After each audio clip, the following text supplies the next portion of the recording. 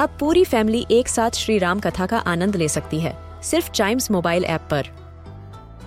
जानिए श्री राम के बचपन से लेकर दशानन वध तक का सफर।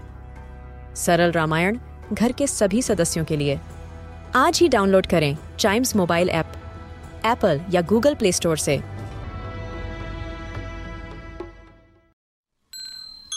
This is Chimes Radio original podcast.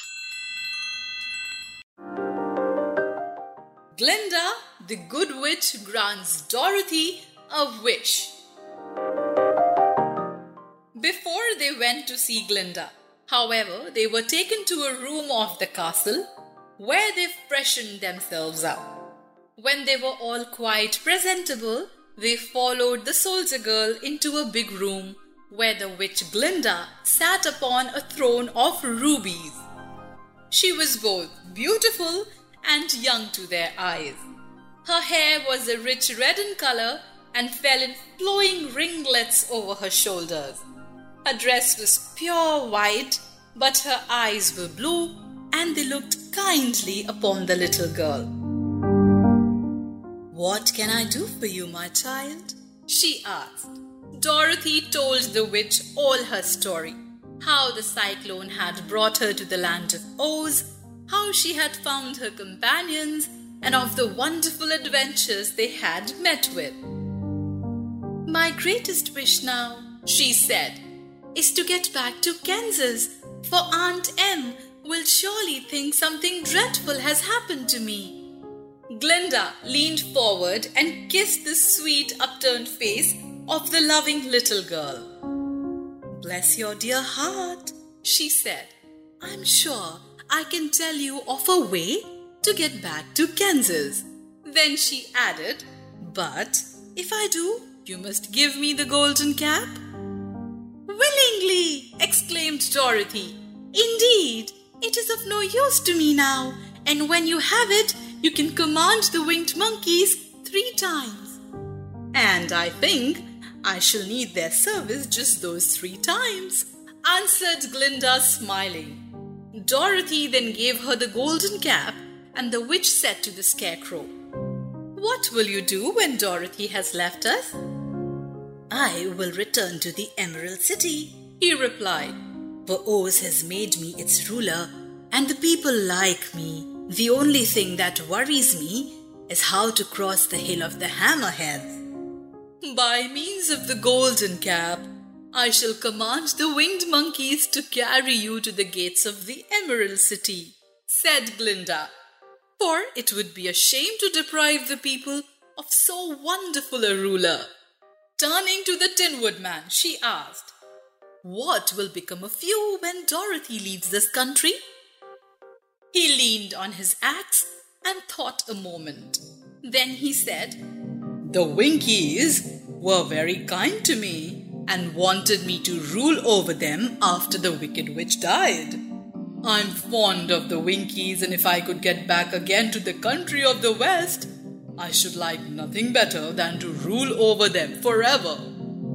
"My second command to the winged monkeys," said Glinda, "will be that they carry you safely to the land of the Winkies. I'm sure you will rule the Winkies wisely and well." Then the witch looked at the big shaggy lion and said, "When Dorothy has returned to her own home, what will become of you?" "Over the hill of the Hammerheads," he answered, "lies a grand old forest, and all the beasts that live there have made me their king. If I could only get back to this forest, I would pass my life very happily there."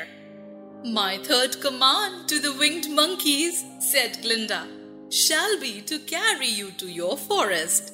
Then, having used the powers of the golden cap, I shall give it to the king of the monkeys, that he and his band may thereafter be free forevermore." The Scarecrow and the Tin Woodman and the Lion now thanked the Good Witch earnestly for her kindness, and Dorothy exclaimed, "But you have not yet told me how to get back to Kansas."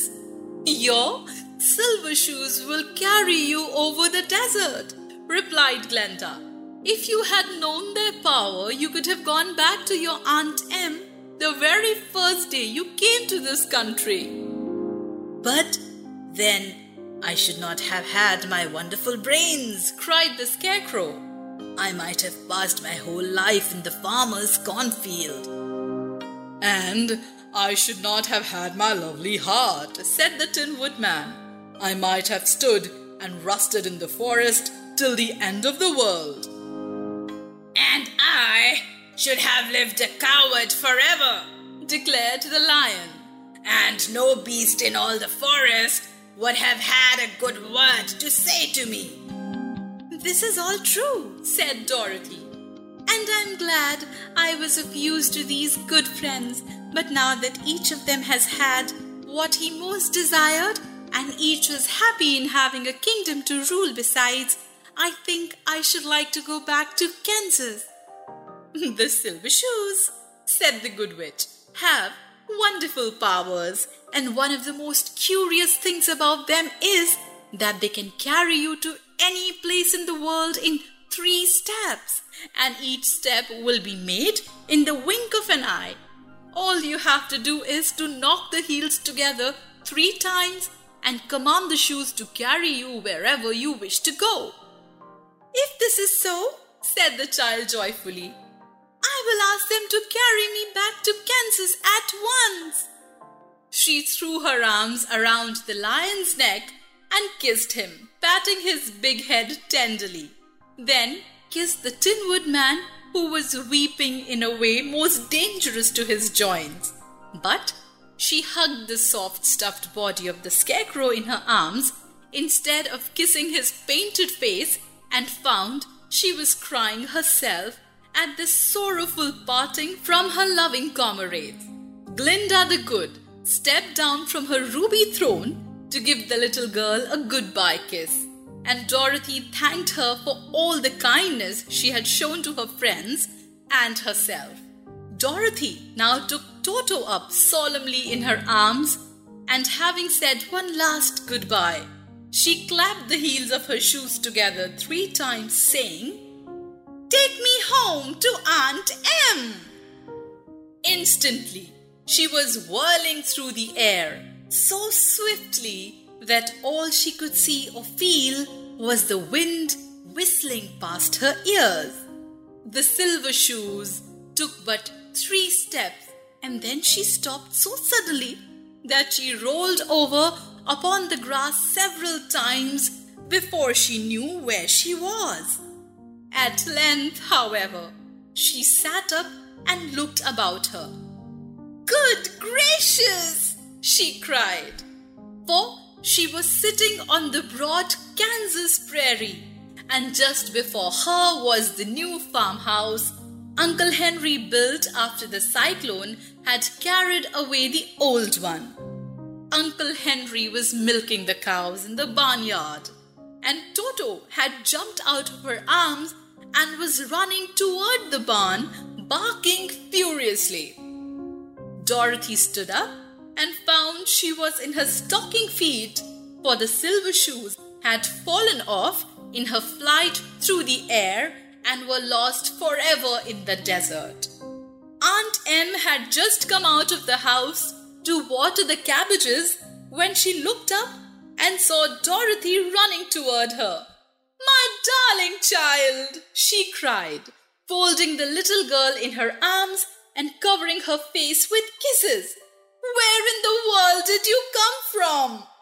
"From the land of Oz," said Dorothy gravely. "And here is Toto too.